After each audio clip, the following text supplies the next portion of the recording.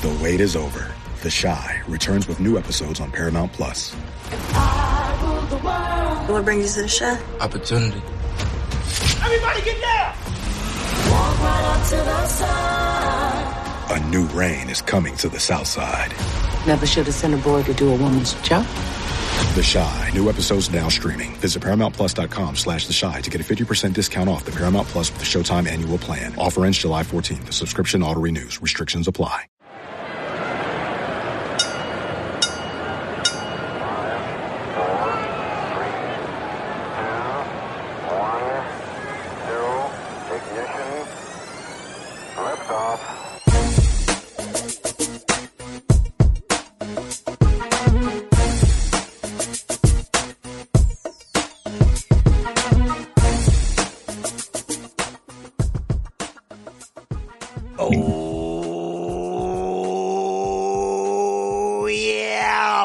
In your ear hole, back with a bang. It's the State of Combat podcast on CBS Sports with your boy, the Brian Campbell, Mixed Martial Arts Edition.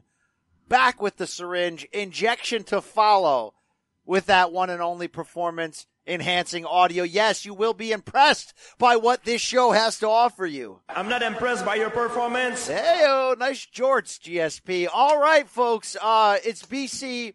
Brandon Wise going to bring that fella in a second.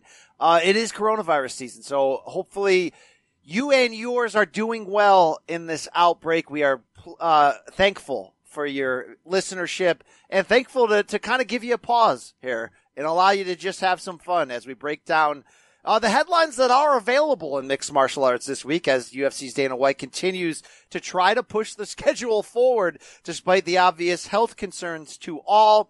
We've also got a trio of interviews, yes, conducted right before this outbreak took place, but conducted at the Dominance MMA Media Day event in Las Vegas, the day of UFC 248. We've got the Triple C, the cringe master, Henry Cejudo. We've got top bantamweight contender, Marlon Moraes. And we've got Frankie Edgar, the answer about his own future at bantamweight to come. You're not going to want to miss that. You're also not going to miss on the end of this show when Brandonium Wise and I do a dive, a wide and deep dive. Whoa. Wow. On all things Netflix's The Tiger King. If you ain't woke, get there. Wow, brother. Wow. All right. Why don't we just face the pain to start off? Boom.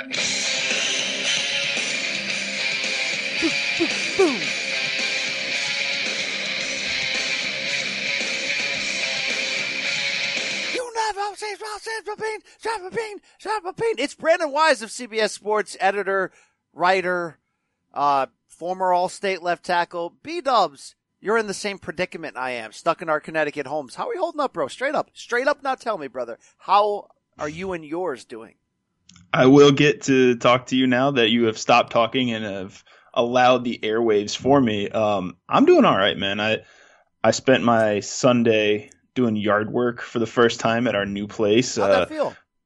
My back is still hurting. It's now, Tuesday? I feel hurt, but I'm also happy just because it's something I've never had a chance to do before. Like I didn't do this when I was. Sorry, doctor said you need a backiotomy. Keep going. Oh my God. Yeah, I never did yard work when I was a kid with my parents or anything, so this is like a first for me. I filled 19 of those refuse bags with just leaves, not even like other stuff, just leaves. So I have a big project ahead of me is what I'm getting at, and having all this time is going to help me get this project done. I have a fight with a leaf bag. I have a fight with a Thailand guy, leaf bag. Congratulations on home ownership. I as well. The wife's to-do list is out of control. I'm cleaning gutters. I'm doing wacky and wild things. Cleaned out the garage. Got a rental truck the other day, Brandon. Yes, rented it from a place that wasn't even in business anymore. That was great when I pulled up. Wait, they weren't in business? No, I don't know if they are anymore. It was all kind of shut down and gross. It was like a U-Haul rental center. U-Haul still let me book it there online, right? And put my credit card info down. Thanks a lot for that. But no, I went to Home Depot on the bailout. But Brandon, we are understandable that not everybody's in the same situation. You know, I've been saying on the airwaves that first 4 or 5 days of this situation was mentally a problem. I had to get away from Luke Thomas's Twitter account. I had to stop feeling like the world was going to end, even though I obviously believe that there's some legitimate concerns out there. I've loved and enjoyed kind of unplugging. Still working. You're still in my DM saying, when are you going to send that story that's 3 days old, right? You're still doing that to me.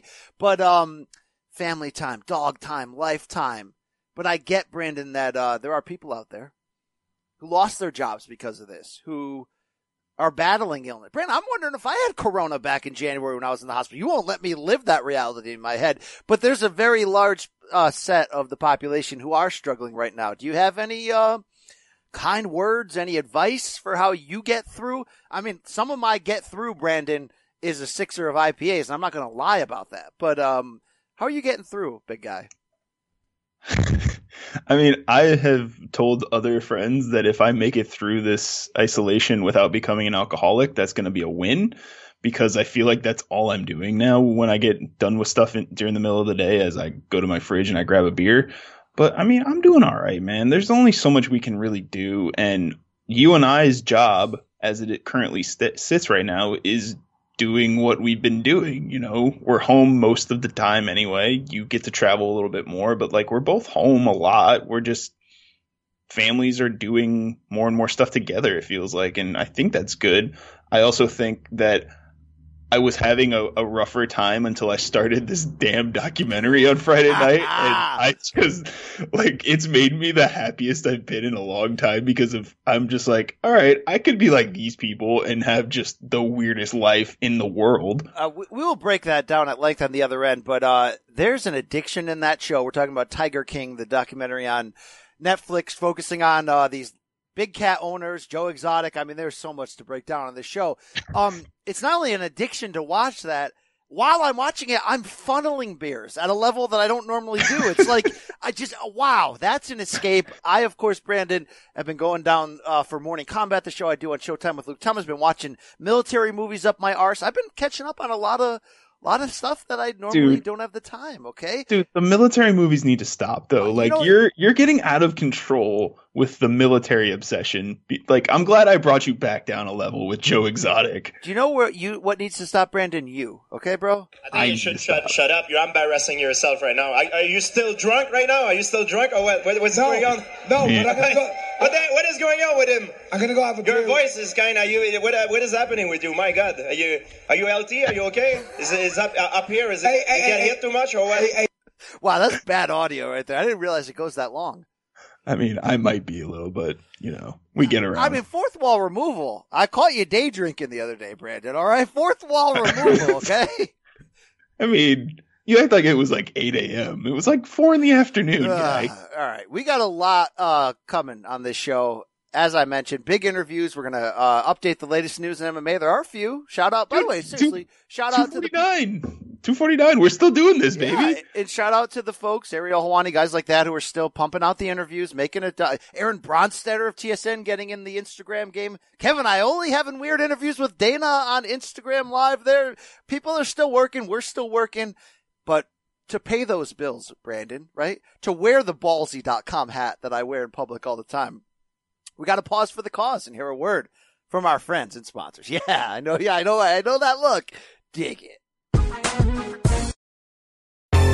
Baseball has begun, which means you need to listen to Fantasy Baseball Today in 5, part of the CBS Sports Podcast Network. Join Scott White, Chris Towers, and me, Frank Samfel, every Monday through Saturday as we deliver all of your fantasy baseball needs in just 5 minutes. We'll break down the biggest performers, news, and prospects who could make an impact this season. Make sure to download and follow on Apple Podcasts, Spotify, the Odyssey app, and everywhere else podcasts are found. And we're back. BC B-Dubs. Interviews to come. Henry Cejudo, Marlon Moraes, Frankie Edgar, and a deepeth to the dive on all things Netflix, Tiger King. Wow, brother. Wow.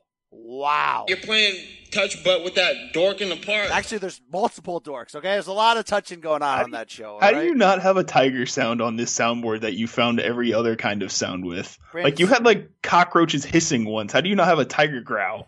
Yeah, let's get ready for Netflix's Tiger King. That's a lion, technically, Brandon, okay? What's the difference between a lion and a tiger? I don't know, but I love big cats. That's why I'm like all fired up to watch this. And I'm like, wait, every creepy person on here loves big cats way more than I do. I need to get away from this love. In the beginning, I was typing to you in real time. I'm like, dude, I'd totally pay money to hang out with Joe Exotic and rub cats. Now I'm like, get that ish away from me. All right. Can't spoil the booty, Brandon. Okay. Yeah. Wow. Whoa. Wow. Okay. Ooh, wow. I think I've heard that before from a female, you know? All right. This is weird, Brandon. Let's get into the weirdness that is mixed martial arts and the reaction to Corona season. So here's the deal, Brandon. The last time we spoke, Dana White was sort of forced, finally, to listen to state and government regulations on how to react to this. 3 straight fight night cards canceled for the UFC, but Dana maintained the whole time, as he does to this day, right? To this day, that UFC 249 will go on in some form. What did I just say, Brandon? To this day! To this day! To this day! You just... Yeah, right? Wow, that got me fired up, right? I don't agree with the part about me being horny all hours of the day. Some hours. Few hours in the day. Few hours in the day. But Brandon, what came out of that in a weird sort of Instagram live that Kamaru Usman, UFC welterweight champion, did with Dana, that Dana White called MMA journalists the wimpiest wimps in the world, and essentially blamed them for pushing the public panic button and carrying on the narrative that we're all going to die, which, I mean, there's some reasons to believe that. How do you feel this, Brandon? Pause a second on 249. We'll get to Tony Habib, but just Dana's, I guess, predictable reaction. How did you feel that? You're part of this media problem, all right? So the last time we talked, fights were still on, as far as we knew. As of last Monday when we recorded, UFC London, UFC Portland, and UFC Columbus were still on the books, all moving, well, the latter two moving to Vegas. But he was still planning on having an event in London up until, I think, Monday night, when London all of a sudden was like, so yeah, this Corona stuff is here now, and we can't really have people going outside. And Leon Edwards was like, I'm not getting on a plane if I can't be guaranteed that I'm coming home. Yeah, so I feel like at that point is when Dana should have took a look in the mirror, like, maybe I'm the problem here, instead of saying that the media is the problem. I'm the boss. I'm the boss. It's my way and no other way. Yeah, Brandon, wake up, bro. Except it's not really. Except it's the government's way and not really your way in this situation, because, man, this is where, like, the stick to sports stuff becomes an issue, because, like, he was supposed to be listening to Donald Trump here, and up until, like, Donald Trump came out and said we can't have gatherings of more than 10 people after going from 100 to 50 to then 10, he was still going to do this and push to do these fights. And for him to then say that this is the media's fault, that they're the wimpiest people in the world, when they don't have, did he say something like they don't have families at home to worry about that they have to feed every night? And I'm just like, do you hear yourself talking? Yeah. I mean, we're getting to the point where almost everyone knows somebody who is ill at this point or lost their job. I mean, like, it's getting like, you can't. You know what? We haven't seen this. We've seen crazy Dana. We always get sort of right-wing crazy Dana. And I don't mean that as like a damn all the right wing. I mean, I'm more conservative than I am liberal. I'm just saying we've seen crazy in one direction Dana, but we haven't seen like 2008 Loretta Hunt video Dana, where he's just like ripping people at like an extreme non-PC level in a while. This felt like a tease back to those days, Brando. Dude, it was so frustrating. Like, that entire weekend covering UFC Brasilia, which was fun in the moment, and then you realize, yeah, we probably put those people at risk for something bad here. And then I don't know that we actually got the notice of it, but to have these 3 events canceled and then to not know if these people all got paid for their fights that were supposed to happen, while Dana is telling people that they don't have families to worry about, like that reporters don't have families to worry about. To me, that's just like, you can't have things both ways, man. Like, you can't be this absolute rebel renegade promotion who's going to have events at all costs, yet we don't actually know that you're paying these people for fights that were supposed to happen that they could not control not happening. So I'm kind of over Dana at this point. If we get 249 in some capacity, awesome. But I feel like it's going to be super shady no matter how this goes down, because he's going to have to go outside the country to somewhere else to do this. Nothing pisses me off more than guys not making weight. It's going to be hard for these guys to make weight. I want to bring up a tweet, Brandon, from 3 hours ago from our boy Aljamain Sterling, who said, I don't even have access to my gym anymore. It's been a complete ban for everyone, and you guys think I'm taking a fight? Yeah, okay. I use that to illustrate the reality, Brandon, that even if you're just an average Joe citizen who's in shape and every day like is used to going to the gym or working out, you're trying to build something in your basement to make amends right now. Yet you're a world-class fighter who pretty much every state, you're not, our state starting today, the things got even tighter in terms of places you can't go in public. And basically they're like, don't leave home for any reason unless it's to get food or go to the doctor. So we're basically at that point. I know Khabib has flown back to Dagestan, and I'm sure the Khabib-Tony level can still insulate themselves and figure something out. But you want to talk about the fear of what this does, of what forcing people to travel would do, not just to fighters, to the exposure level, but to PR people, to internal camera guys, all that stuff. I'm suddenly like, did I have corona when I was hospitalized for pneumonia and the doctors couldn't figure it out? I know you're shaking your head, but you know what, Brandon? I was every other week to Vegas sticking microphones in people's faces. Was I part of the problem? And yet now we're like, when we're at like crisis point, we're still going to try to pull these fights off. Look, like you said, if Tony Khabib happens and it's in a Saudi palace and it's one fight, we're all going to be happy just because it breaks the monotony. It's a taste of what we used to do and what we do for a living. And also from that bottom line, Brandon, in our own jobs, it actually gives us something to do. But at the same time, it's irresponsible. Do I want it under that setting? No. We're going to get it. You know we're going to get it.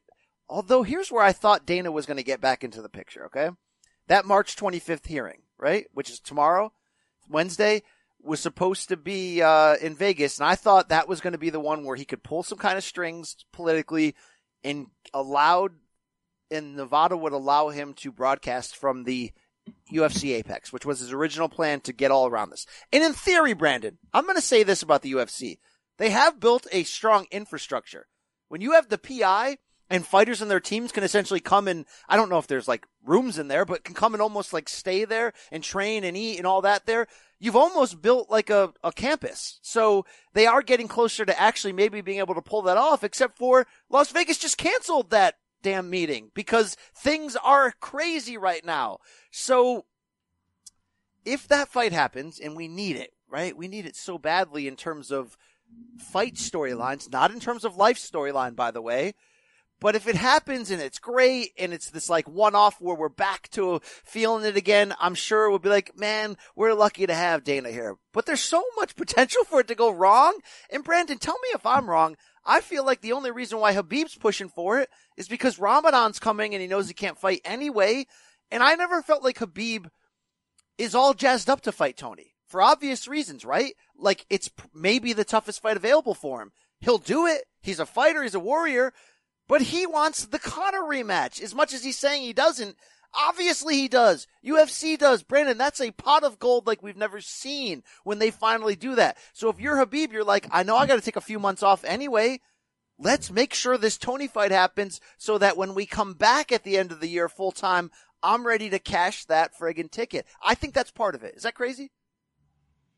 I think it's a little crazy just because I don't know that Khabib is the one pushing for this, because from what Khabib posted, he seems like he's more just like stuck out of the loop right now, because I don't think Dana is keeping those guys informed on what he's looking at, because Dana, even what you said, Dana's going to Kevin Iole and Brett Okamoto, like you were talking about before, and saying that it's 99% done, but I can't tell you what we're doing yet.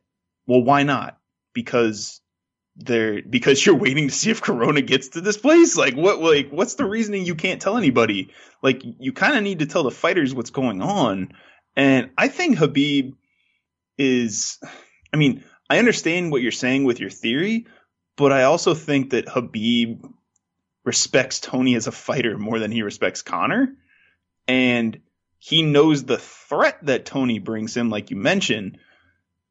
But I also think, I mean, do you think that this makes more sense? Do you think that he thinks Tony might get an advantage if the crowd starts getting behind him and rallying behind him, instead of Khabib, where Khabib is then backed into a corner or something? I don't think Khabib thinks like that. No, I think Khabib would fight you in front of your mom's house. He wouldn't care about the home court advantage, right? Like, that's his style. But there are some sort of weird elements. Like, look, here's who I don't damn necessarily. Look, fighters are a different breed. They put themselves in danger on a daily basis, okay? They're just a different category of people. By the way, now that I'm in this war movie binge, so are soldiers, by the way, okay? It's a different mindset. Don't you ever shake your head at me, okay? As long as my name is still on this pod. No, just kidding.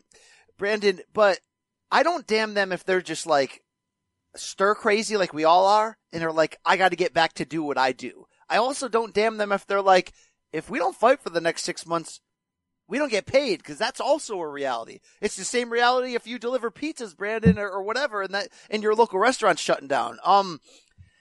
But I don't know. I feel like there needs to be more adults in the room. Would I pop for this? Yes, of course. It's like, you love steak, right? One of my hands may have Corona, but here, I can serve you the best steak you ever eat. Would you take some people might take the chance, Brandon. People are just going to take this chance and eat the steak. Okay, Brandon? And it's probably going to taste good. Because it's like the best fight you can make in all of combat sports on paper, and one of the best ever in UFC history. So of course it's going to taste good. I just don't want to see anybody die. Is it going to be on a cruise ship like Brett Brookhouse is telling us?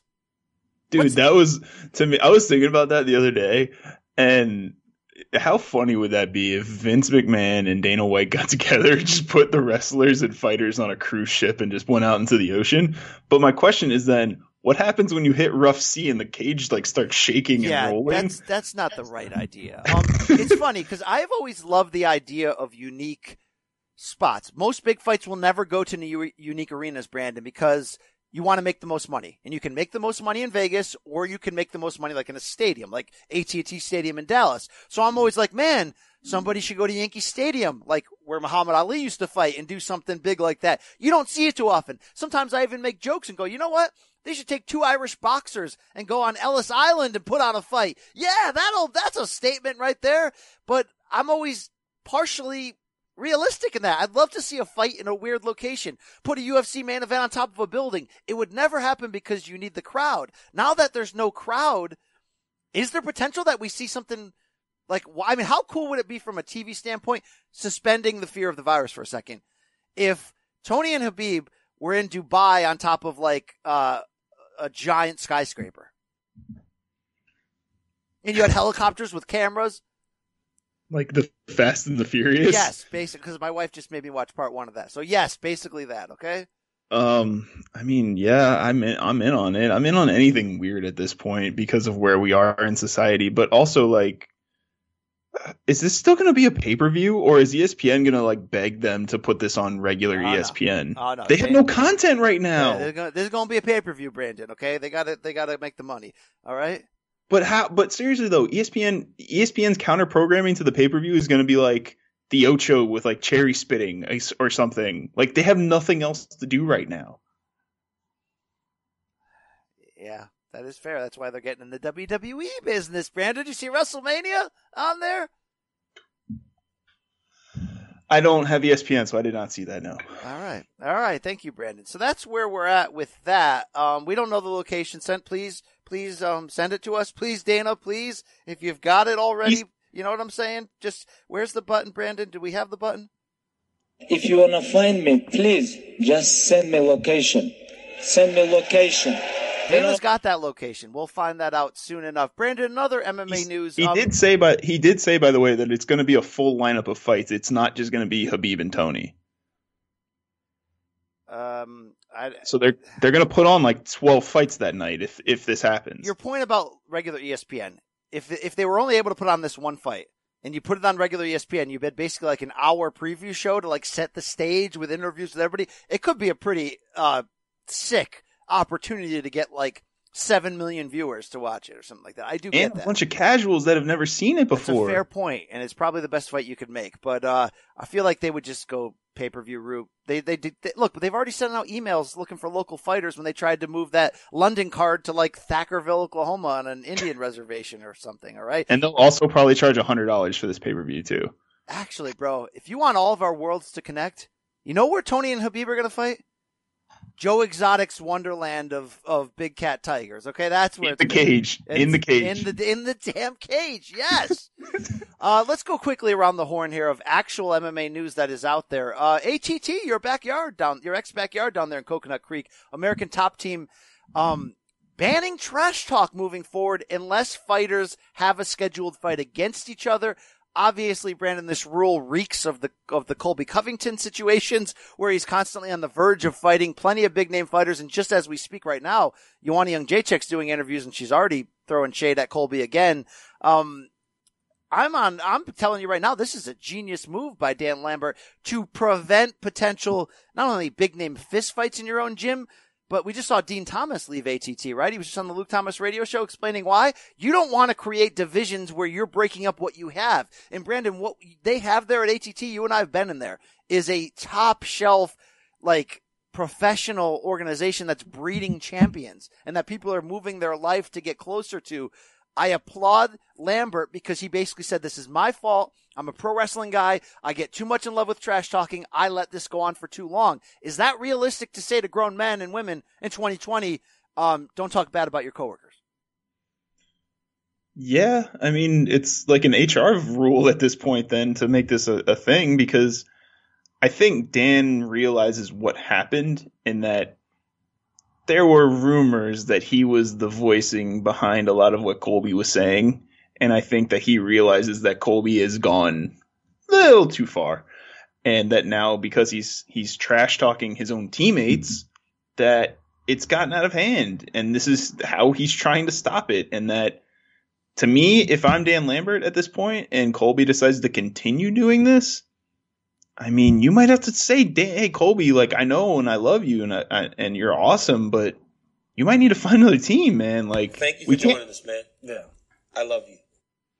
We can't have this fighting anymore, like, because there weren't. I don't know if this was actually like printed or anything, but I think Jorge Masvidal said they have to sneak Colby in for his training sessions so that Jorge doesn't start fighting with him like in front of everybody. Like, you can't have that. That's not harmony. That's not a normal working environment for anybody. No, not at all. Not at all. That ain't good. And did you also note that Dean Thomas left? Yeah, I just said that to you, Brandon. I'm sorry. You talk a lot on this show, okay?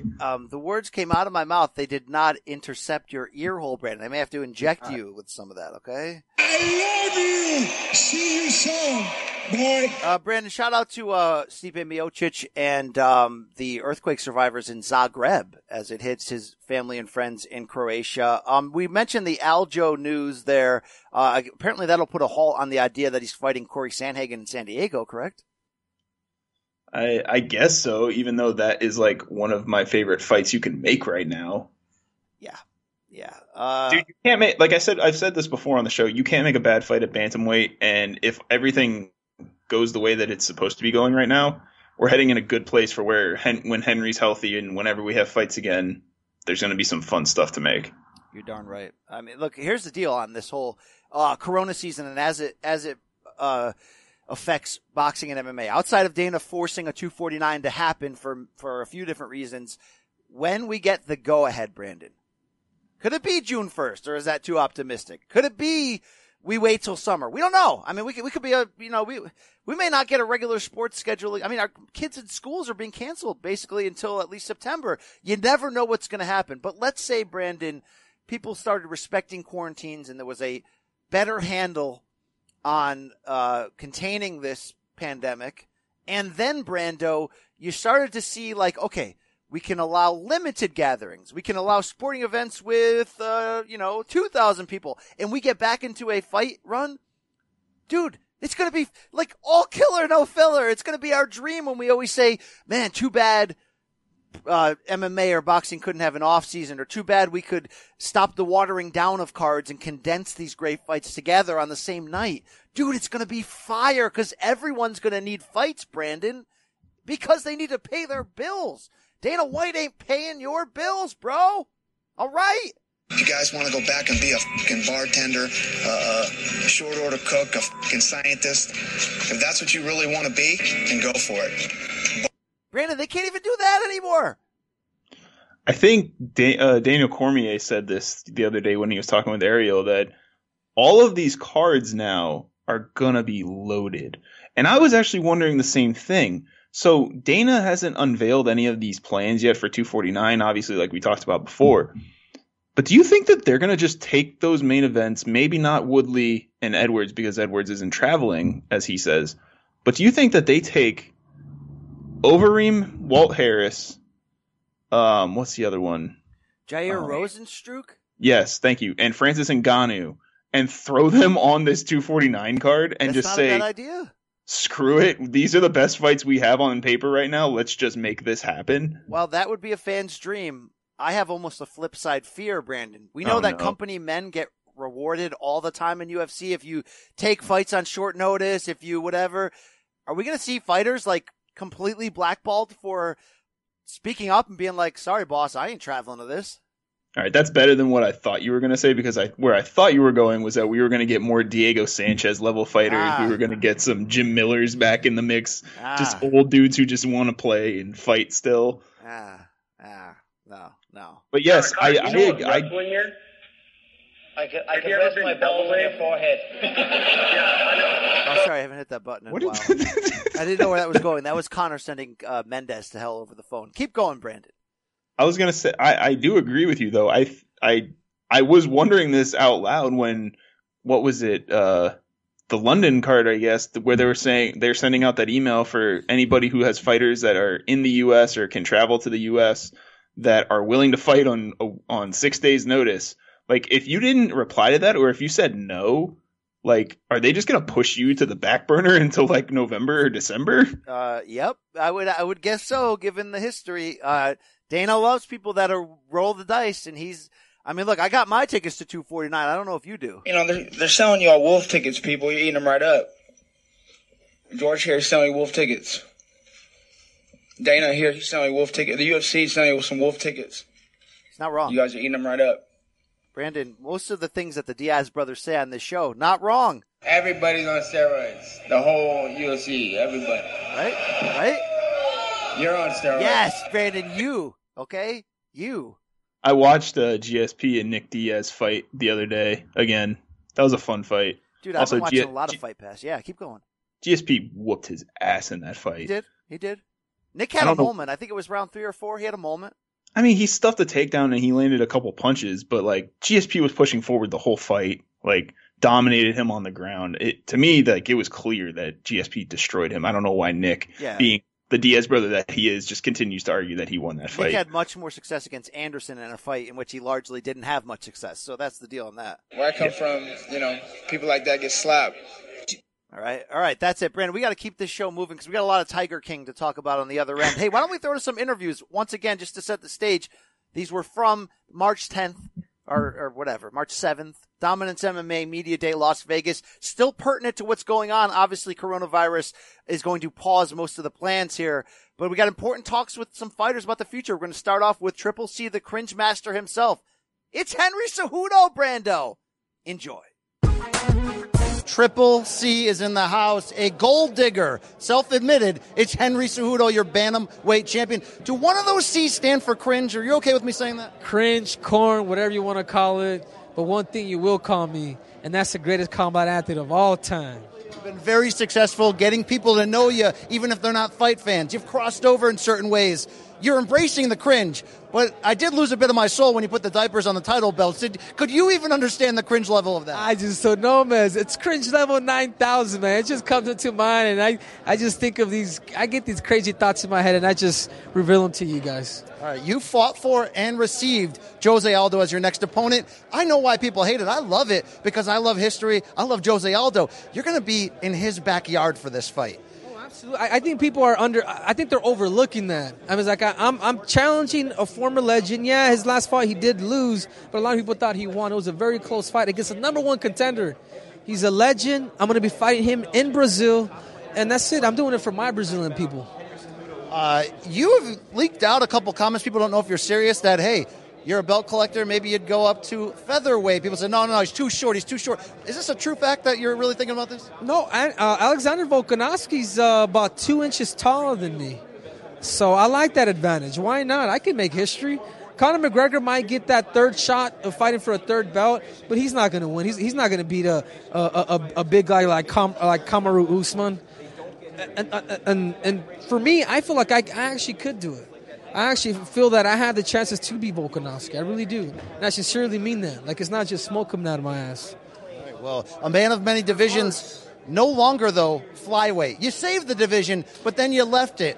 Why? I didn't leave it. I defended my title on the couch. Is that right? Would you say you're happy to never have to make 125 again? To be determined, but yeah, I don't, dude. That weight class is hard to make, man. I'm trying to enjoy myself. I'm Mexican, man. I love Mexican food, so. All right, when Davison Figueiredo went in there against Joseph Benavidez, wild fight. Your thoughts on how it all broke down? A guy missing weight. But then when he wins, everyone's like, well, maybe Cejudo should come back down. Your thoughts on this whole thing? No, it's a cheat, man. It's 2.5 pounds. That's a lot of weight. It's not so much the weight of it, but it's the fatigue to getting down to that weight. The way how it's going to leave your body. So the Figueiredo did. Joe did lose, but Figueiredo didn't win. You know who won? He's standing here, right here. Well, on the couch. All right, final question, 5 seconds here. If Demetrius Johnson ever came back, do you think he would? And would he be looking for you? If Demetrius Johnson ever decided to come back, man, I'll make him bend the knee again. There it is. Henry Cejudo, thank you so much, sir. Thank you. All right, special thanks to the king of cringe and corn, as he said. Brandon, the main thing I took away from there, he thinks he's going to be the first 3-belt champion. We've heard him say that. I like that he hedged it and said, look, Conor's going to get the first chance, but because that's what he does, but he's going to lose to Usman. But he legitimately thinks he can beat Volkanovski. Now, you notice you didn't hear him say I can beat Max. I don't think he would take that fight. But Brandon, do you think he could compete at 145 against Volkanovski at 2 inches shorter?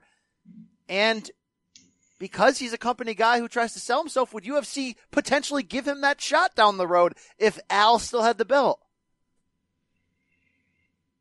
If Volkanovski still had the belt. I thought you were talking about Aljo for a second.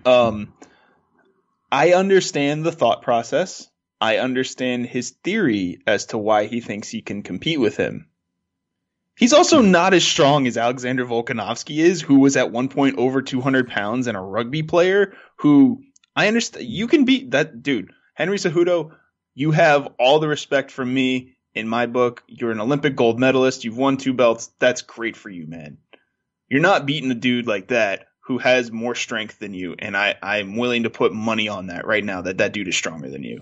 He's going to take you down, and he's going to pummel you. He's got a better fight IQ, Brandon. He does. I'm sorry. Cejudo's a great fighter, but the fight IQ inside of your boy Alexander the Great is great. It's great, for lack of a better term.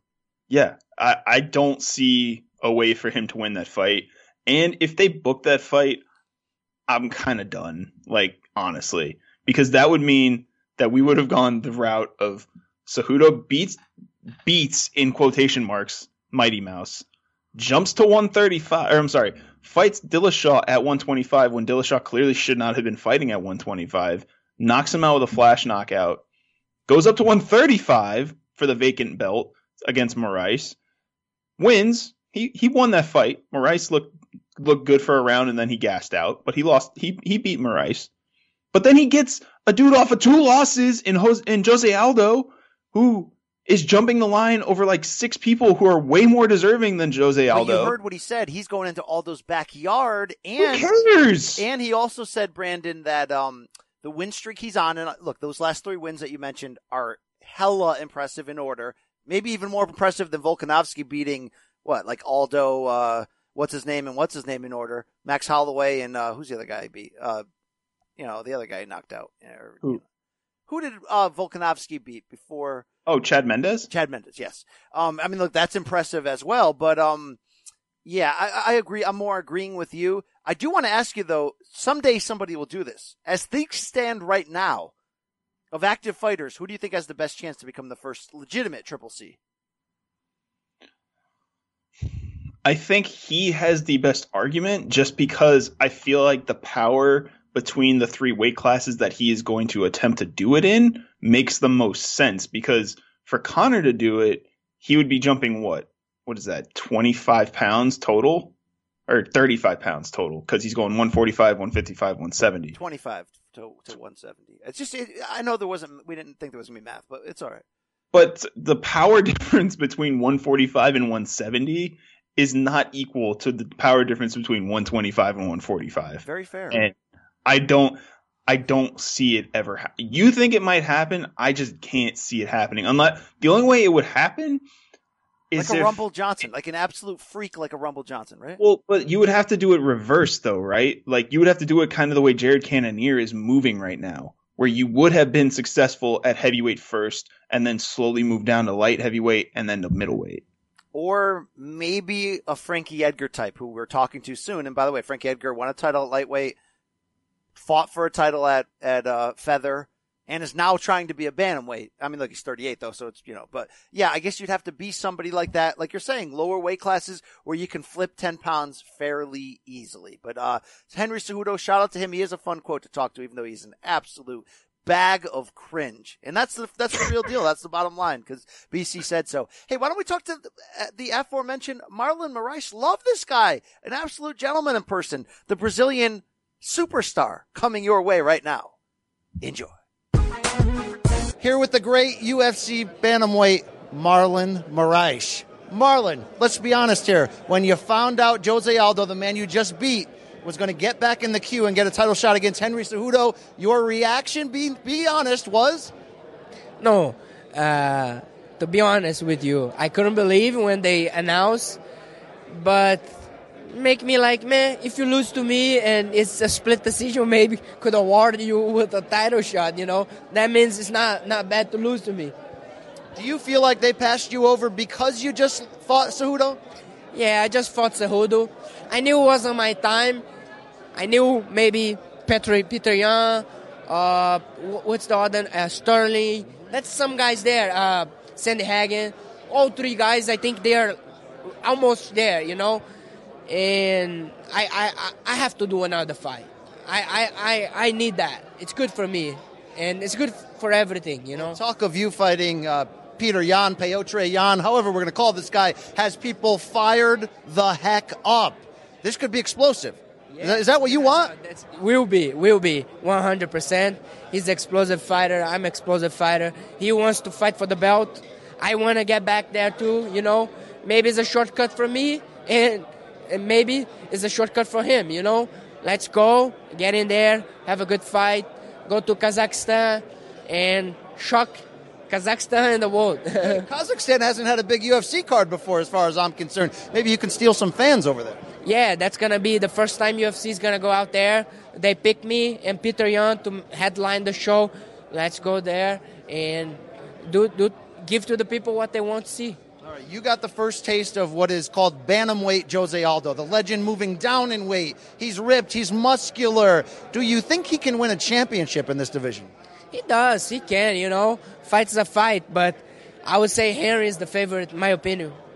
Is it hard to fight a guy that you're close with? We're at the Dominance MMA Summit here. Henry Cejudo and you it's kind of in the same camp. Is it awkward when you got to go up against a guy like that? Me and Ali, we have a long relationship. He has a long relationship with Henry as well. He does well for him. He does well for me. And at some point, we're going to have to fight, And we all know we all want to be champions. And that's what happened. Was good for him. He was the champion, and he is the champion. And I'm going to keep fighting. I'm going to keep putting a show, and for someday get another opportunity. Is it going to be better for you and your future title hopes for Cejudo to win or Jose Aldo? On the paper, maybe Aldo, but we'll see. Whatever wins, I'm going to fight. All right, what was the biggest lesson you learned in that Cejudo fight? You had your moments before the stoppage. What when you look back, what went wrong? I overdid some things, like I should be smarter and win. And he's such a great competitor, hats off to him. And a lot of people say, what you did, what you didn't do. And I got to say, he was there too, and he has so many abilities, and he was capable to overcome a bad first round. At the beginning, the second round was doing very well. So, and then everything changed, and he kept the pressure. He didn't let me back on the fight, and that's it. I learned that, I got to be smarter, and I definitely can win. Well, he's a great fighter, but his videos are very cringe. We can admit this among men here, right? Yeah, this is what he does, That's not my persona, but if he's happy doing that, hopefully I get to fight him one day and then shut his mouth. Hopefully. You got to get through Peter Yan first in Kazakhstan. We can't wait. Give me one word to describe what this fight will look like. War. War it is. Marlon Moraes, pleasure talking to you, sir. Best of luck. Thank you so much. All right, special thanks to Marlon Moraes. Okay, I called him a superstar, Brandon. Maybe I didn't mean that, but he's a great fighter and an even better dude. And look, he was humble there. Talked about the mistakes of what went wrong against Henry Cejudo. And talked about that he's not upset that he's not getting this title shot because he understands business. The UFC's not going to push him back into a rematch with Cejudo, even though he knows he beat Aldo in his mind.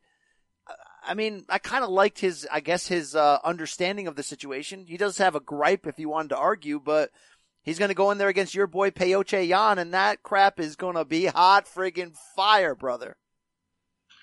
Yeah, like I said before, bantamweight right now, you really can't make a bad fight in the top half. It's so stacked that every one of those matchups is going to be something insane to watch. Like, I didn't like it, and I thought it ended up becoming gross. But even Petra against Uriah Faber was interesting as hell, If you had to make an argument, by the way, we did this for featherweight last week on CBSSports.com, where we ranked the greatest featherweight resumes of all time. We're going to do bantamweight at some point in the next month because that's what else do we have to do right now? But Marlon Moraes' resume is really weird and interesting because he was the champion at WSOF for a while before coming to UFC. And then he loses his first fight to Rafael Assunção, but he rebounded in a big way and then runs into a problem against Henry Cejudo. But can you figure out a classification for where you would put him right now? I'd have to do the math in there, but I could see top 5. I mean, look, the debate will ultimately be Dominic Cruz versus Dillashaw, correct? I would think so. Where do you put Mighty Mouse? Do you put Mighty Mouse in this conversation? No, I mean, he lost when he stepped up to big bantamweights, right? Yeah, that's the problem. And then got his own division. Yeah. It's got to be those two. I mean, it's probably Dom Cruz for the comeback ability. Although, look, I thought TJ beat him head to head. So that's going to be a fun debate when we have it. We did do the featherweights, as you mentioned. Were you shocked that Jose Aldo gets the nod even though he lost twice to Max? I gave Jose the nod at number 1 in my own rankings. To me, you have to look at prime parts of people's career. You can't just use the tail end as a differentiating factor here. And Max was on his way, man. If Max beats Alexander, if Max still has the title today, I might rank Max above him. But because he lost and because he's lost twice, even though the second one was stepping up to lightweight, it hurt a little bit because this is still considered to be the prime of Max's career. whereas Jose was clearly towards the end at that point and had been finished by Conor. And to me, you look at the prime part of Jose where he didn't lose a fight for a decade, and it's kind of hard to argue with it. Indeed. And I think Conor, along with Max and Jose, I think Conor actually has an argument here. He finished third in our rankings. I had him at 2. So he had 7 fights at featherweight, but he destroyed folks. He knocked almost everyone out. And the fact that he has wins over, I know they're young, but over Holloway, Poirier, prime Aldo with 1 punch, Mendez. That's pretty damn awesome, Brandon. Okay. All right. It is what it is. Hey, we got to keep rolling here. We're going to throw to Frankie. Oh, real quick. Don't forget ever what Joseph Benavidez said to Cejudo that time. I used to guys like you in high school. Why did we need to go back to that?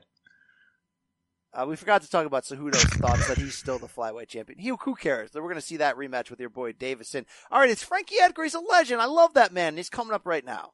Enjoy. The legend himself, Frankie Edgar, although you don't want to hear that words. You don't want to be talking legend until it's all said and done. Yeah, I'm not one to pat myself on the back. I think legend is for when you're an old man on a rocking chair, Well, for a quote-unquote old man, you've still got it. You're still fighting at a very elite level. How do you sort of map out the future when you're at this point in your career? Yeah, just take it one at a time. I don't have an end date on anything. I'm still enjoying what I do. I still think I could hang with the best fighters in the world, and my goal is still to be a champion. I know I had a couple hiccups past fight, but I'm going to a new weight class, and we're going to see what that brings. You're going into a weight class that's filled with killers. Does that motivate you? Does that get you even more excited? Yeah, I got into the sport to fight the best, from day one, and it's no different. I'm going to go down 35 and try to fight the best guys there. We've never seen somebody move around as easily from weight class to weight class as you've been able to do, and you mix that with your longevity.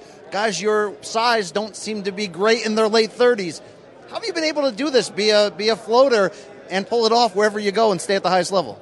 I think just consistency. I'm in the gym all the time. I'm always trying to learn. I don't take this for granted. I know it could slip away real quickly, and the sport's still it's not so young anymore. It's been around for a while, but it's changing every day. And if you stay out of the gym, you're going to get passed by. And luckily, I've been able to keep up with the pack. How hard of a cut is this for you at 135? It's gonna suck, a little bit. I don't think it's any more than any of the other 35 pounders are here. So, now I'm going to be pretty much where everyone else is. And I still don't think I'm going to be the biggest 35 pounder either. Look, a lot of controversy when Jose Aldo gets his title shot, coming off of 2 defeats. I talked to Dana about it. He said, when was the last time we weren't getting criticized for making fun matchups? How do you view that? I get where they're coming from. There's the other guys that are more deserving for sure. But, you see how this company goes, and they put fights that they think they're going to sell the most, And I know they're looking for they would love to have a Brazilian champion. It's a pretty good opportunity to give Aldo another shot. He did have a close fight, and Cejudo's calling him out, so it kind of made sense. You at times in your early rise, people were kind of calling you the Arturo Gatti of MMA for a little bit. Is that something that you loved, or maybe something that you're like, hey, I'm a little bit more skilled, I'm a championship level? How'd you feel those compliments? I love him, man. I was a Arturo Gatti fan growing up. Obviously he's Jersey claimed him. I know he's a Canadian guy, but Jersey claimed him, and he's all heart, man. And if I get described by my heart, that's the best thing you can get described by. Well, that seemed to be your greatest skill among being a great boxer and takedowns and all that. Do you think it was something that separated you from the very elite peers that you had, that you always knew you had more in the tank or more willingness to go through what you needed to? Yeah, I do. I was in a sport, I was in a weight classes that I'm always the smaller guy. I'm probably not the strongest guy, so I had to make it up for it somehow, and I was able to do that with my grit and determination. Well, speaking of a guy like Gatti, him and Mickey Ward sort of have this connection for the rest of their lives. They became great friends, have trained each other, all that stuff. Who do you think's the one guy from your past that you will be linked with when your career is all said and done? Probably Gray Maynard. We had some pretty epic fights, especially the last 2. We fought 3 times. One was a draw, won 1, lost 1. So, I think we'll be connected. I always see him around. He's always a good guy, too. So, we got a little story together. There were a few different seasons where you seemingly were deserving of a Conor McGregor fight more than anyone, and you never quite got there. Big lament in your career? Yeah, it's something I definitely... I'm upset that didn't come to fruition. There was a couple times, you're right. Even not too long ago, even he fought Cowboy, he was calling me out first. So I was trying to get that, but that's the way that life goes. And I don't know. Who knows? Maybe down the road. I mean, we still got a couple more years left. Maybe he does too. And if we link up, that'd be great. But if not, it'll be a missed opportunity. You know, you fought at 155 in your absolute prime, and looking back, it's like, how were you able to pull that off, knowing the size of the guys you can go against there? If you could have done your career over, would you have stayed in the same weight classes at the same times that you have? You know, when I first got in the UFC, 55 was the only division that there was. When I first started fighting MMA, there wasn't even 55 division in the UFC. So I thought I was going to have to go overseas to fight. And then once they brought the 55-pound division back, I was like, you know, this is the only spot I can fight at. So that's but when they did come up with the 45, I was obviously reluctant. I stayed at 55 because I was successful. I mean, I went down at 55 after losing 2 really close fights that, you know, I thought I won to Benson Henderson. So, you know, who knows? Like maybe I can still be the champ at 55 and didn't lose those fights. All right, it's not time to look back on your career, but do you have the one loss out of all of them that eats at you the most, that you're hitting the bag still these days? You're like, man, if I can go back and fix that, I'd do it right now. It's just always the last one. You know, it's most fresh in my head. One I want to kick myself for, you know, a little bit. But you got to get over it, man. And, you know, I've been down before, you know, so you just got to climb up and get back up on your feet. All right, to close here, you're going to be in the midst of it at 135. We've got young guys on the rise. We've got some older names trying to kick back in there. Dominic Cruz is around, Cody Garbrandt. What type of name would be next for you if you could have your way? Yeah, I don't know. I'm going to let Ali and the UFC figure it out. Someone, you know, in the top 10, obviously. We'll see. I know they're kicking around some names now, so I hope to find out something soon. You got a question? This is the answer. Frankie, Edgar, always a pleasure talking to you, buddy. Appreciate it, man. All right, special thanks to the answer. You got questions, he's the answer. Brandon, the only thing I want to talk about now is how we're living this virus season right now, how we're getting by. And for the last friggin' 12 hours for me, ever since you forced me to watch the new Netflix documentary, 7 episodes, 45 minutes in length about each, Tiger King. Okay, wait. You got to tell people, though, right now, if they haven't watched it yet, to just pause and come back to this after you've watched the episodes. There will be spoilers. Now, update people, there's 7 episodes. I'm halfway through episode 5. So we're not done talking about this, okay? But I do want to just kind of set the stage first, Brandon. I made a tweet that kind of sums it up. The early star of this show is this fella, Joe Exotic. He's got 2 or 3 husbands. He is country music. He's got 24 songs and 16 music videos. I mean, the guy is just, he's the most absurd human I've ever seen. And yet, Brandon, he might not even be in the top 5 of most absurd people in this damn documentary. So what is this documentary? If you haven't seen it, it's about the big cat trade. There are people in this country who pay big money for lions, tigers, pumas, leopards, whatever. Oh, you shake your head. No. It's not trade. These people breed and make them into a zoo. Right, they also sell. So that's trading, Brandon, okay? Okay, Brian, it's your show. You keep talking. Sorry, Brandon. On your show, you can redefine the word trade all you want, okay? Anyway, and they're creepers. I mean, I love large cats. I go to the zoo. I got to see the large cats, so I get it. But these people are creep shows, and you start to unveil that even though, okay, you're like, well, that guy's creepy, but he's kind of cool. He might have a good heart. And then you're like, oh, he might have killed somebody. Oh, and then this other person. And then you realize, Brandon, that this is a real life story of really crazy people who own lots of lions, and they almost get mauled by them all the time, and they kind of abuse them for money, and some think they're on the right side of history, some think they're on the wrong, but they're all exploiting the tigers or lions, tigers, I don't know anymore, and yet they're also trying to legitimately kill each other, and some of them are doing jail time. Brandon, pro wrestling is the carnival circus world of real sports, right? This makes pro wrestling, and by the way, Joe Exotic, we're finding out, is somehow connected to pro wrestling. This makes pro wrestling look like Shakespeare on Broadway, Brandon. I mean, Joe Exotic alone, is like the weirdest thing. Like, I could talk about hours about the complexities of him. And Brandon, he's not close to the most evil person on this show. And it's all real. Nobody's acting. Are there people that actually, are this screwed up, Brandon? Why do I care so much about, is it the subject matter that's hooking us, or is it the incredible documentation of this weird subject matter? Talk to me. All right. So when I got through with this show, I legitimately said this might be the best documentary I've ever seen. Like, this is not hyperbole. This is not me like being that guy.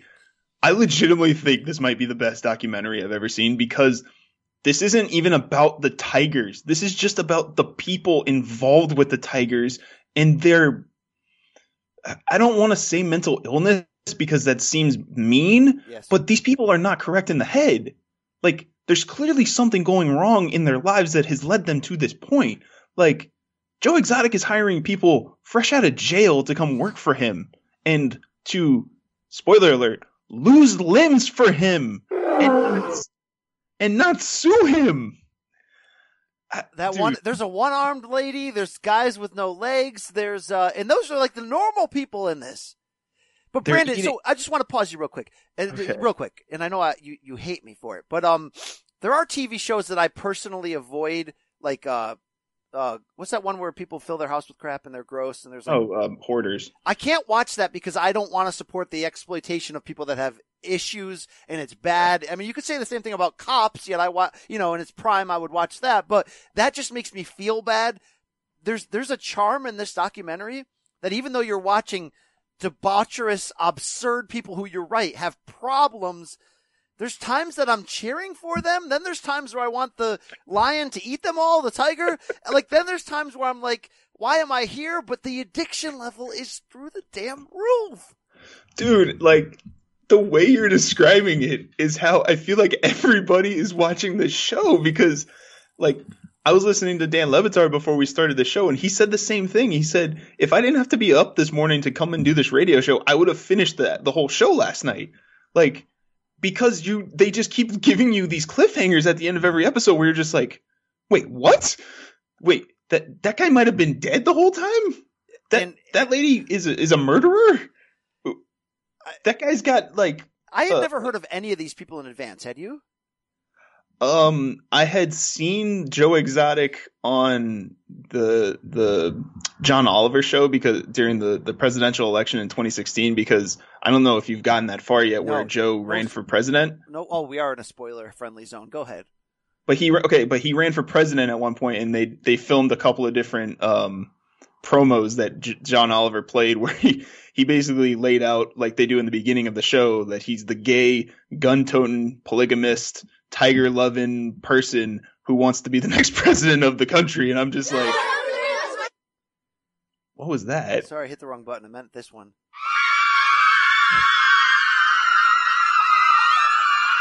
Keep going, Brandon. Keep going, okay? The cheers will die down. But yeah, so Joe Exotic, man, like you said, he might not even be the weirdest and most interesting character on this show because, like, I'm sorry, Carol Baskin, has way too many good answers and way too many smiling faces every time that they ask her, hey, so how is it that these people think you killed your husband? So the central conflict in this film, although it becomes about many more things beyond this, is that Joe Exotic is accused of constant exploitation of tigers, right?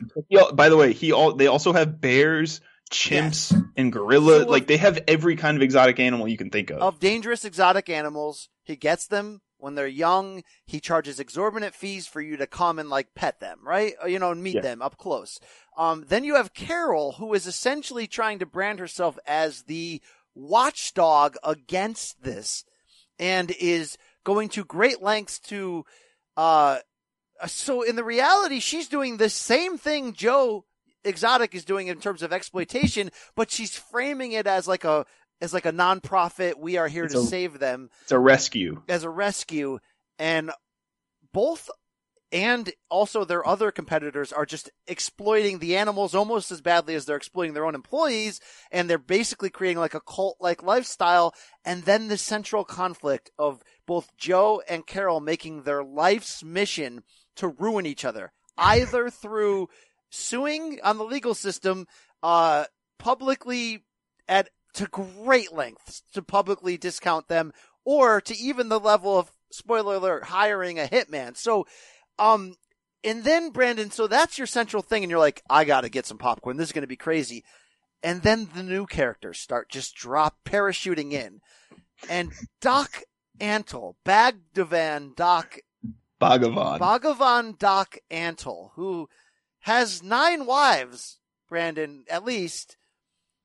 I can't even begin, like every, like SNL movie that would have like a like, I mean, think of like how ridiculous a movie, like, what's that, the one where the guy's a fashion model?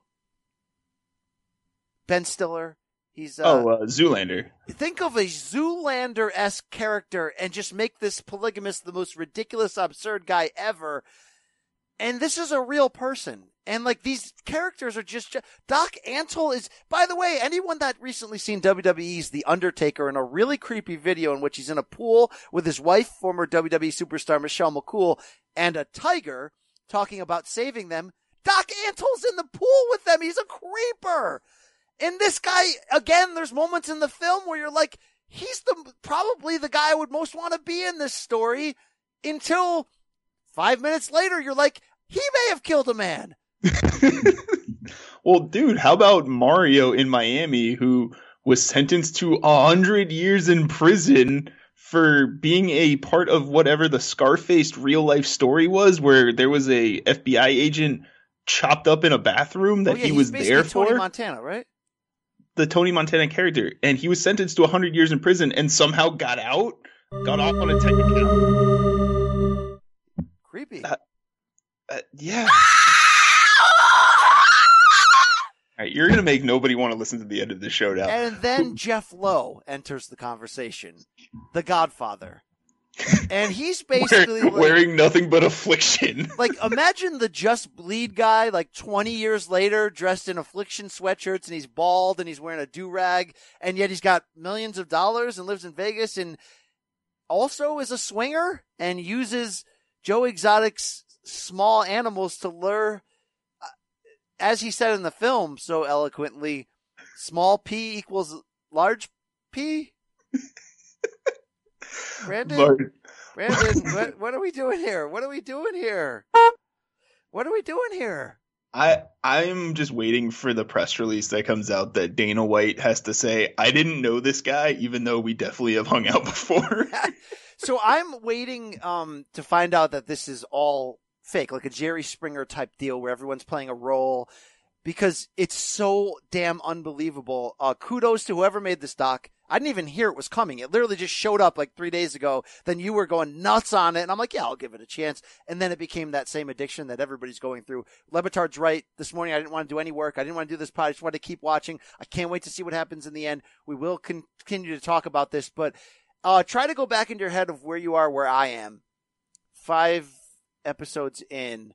Okay. Who's the MVP at this point of this show, Brandon? Not the most ethical person, not the most likely to live to episode 7, but of this actual real life story, the person that makes this show so damn entertaining, it's got to be Joe Exotic, right?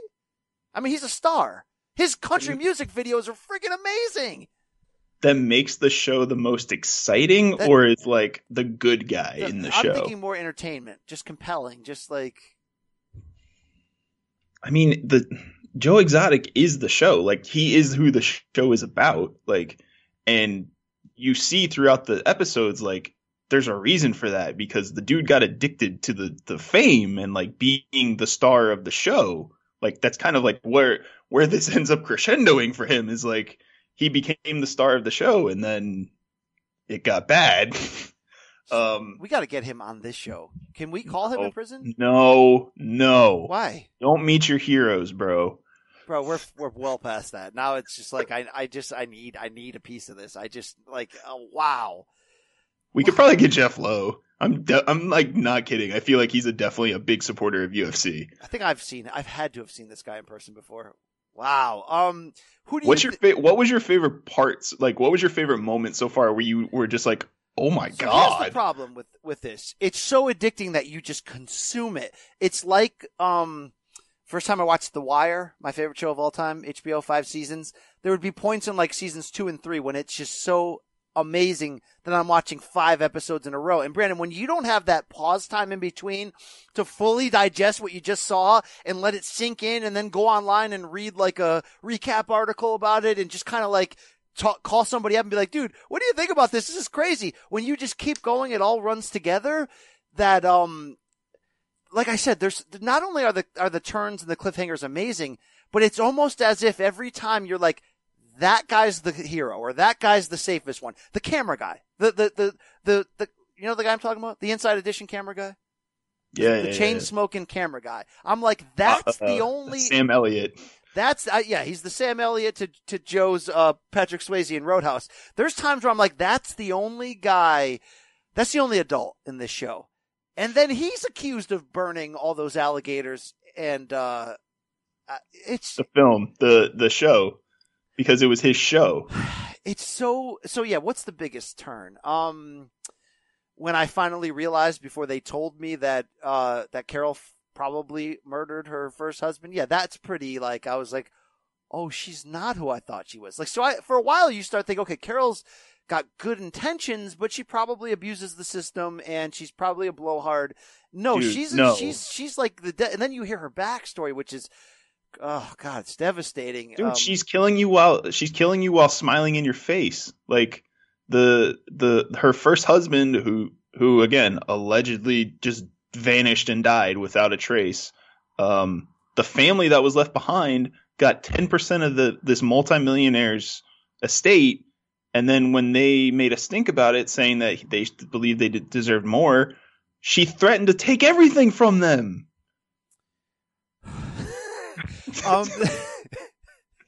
Yeah, the swerve when I paying for employees, like, you know, there's times when I'm actually thinking that Joe Exotic is like the victim in all this, like, right? And then the second later, you're like, he made his mom bankrupt and on the verge of going to jail. Like, this is like, okay. So I got to ask you this. There's 2 questions. Who's the most morally sound, and who's the most what's the word I'm looking for?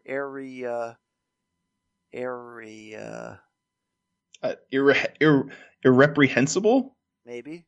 Or reprehensible? Who's the biggest piece of trash in this show? Okay, that's what I needed to know, Brandon. I mean, is the long-haired guy who works for Joe Exotic, is he possibly the guy with legs? Is he possibly the most morally sound person? Or maybe the one-armed woman? Yeah, I mean, it's her or the dude you were just talking about, because that guy ended up being my favorite character at the end, just because he hates everybody. He thinks everybody's an a-hole who's just out to get him or out for themselves. And he's just like, I'm taking care of these animals every day, man. You guys aren't doing anything to help us. So I might agree with that.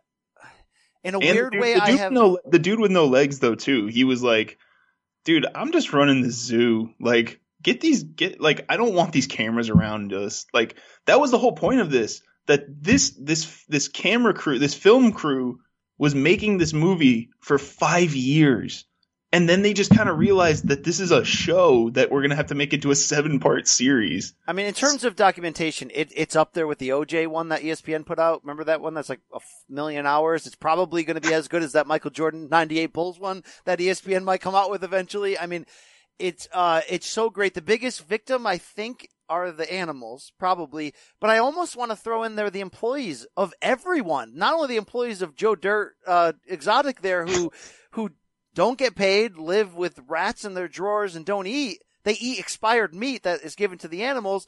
How about the employees that Doc Antler, the female ones, that he just brainwashes and cult style bangs them and then lets them go? That chick with the fireplace and the cat, I felt bad for her. Again, like, I still feel like I need to shower again to just rub all of this grossness off of me, but I also want to go back and watch this again because it was just so ridiculous. I've got 2.5 episodes to go, and I'm cheering. I'm at the point where I'm legitimately cheering for the animals to eat them on camera.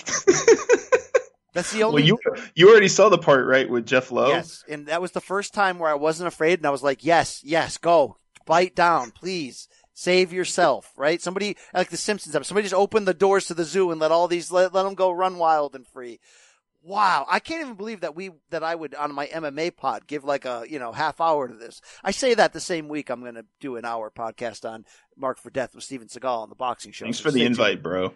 Appreciate it for that. But this show, it literally it'll grab you and you're not going to want to let go, and then eventually you're going to wonder how those scars got on you and how you can hide them, and then at some point you're going to live in those scars and you're going to hide food in those scars, and then at another and then you want to scar others. Basically, I mean, it's just a vicious damn cycle. It's called Tiger King.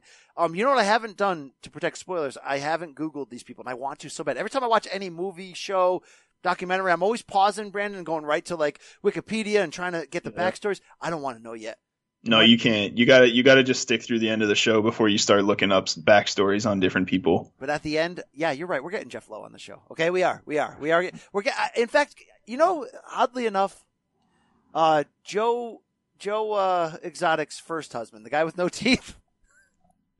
I actually feel, you know what, at this point, I don't know if he ends up dying or not, but at this point, he actually might be the most morally, I don't know if morally sound is the right word.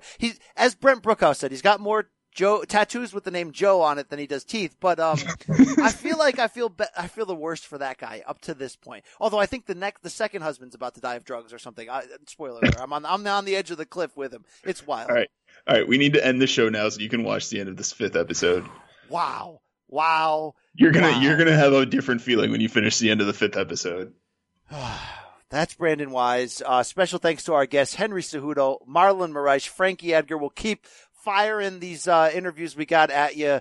They are pretty timeless as we all wait on what the future of MMA will bring us. Will we get Tony Habib? Nobody really knows. Continue, please, out there to stay safe. Listen to the State of Combat podcast. Let this be a part of your week to unplug, get away.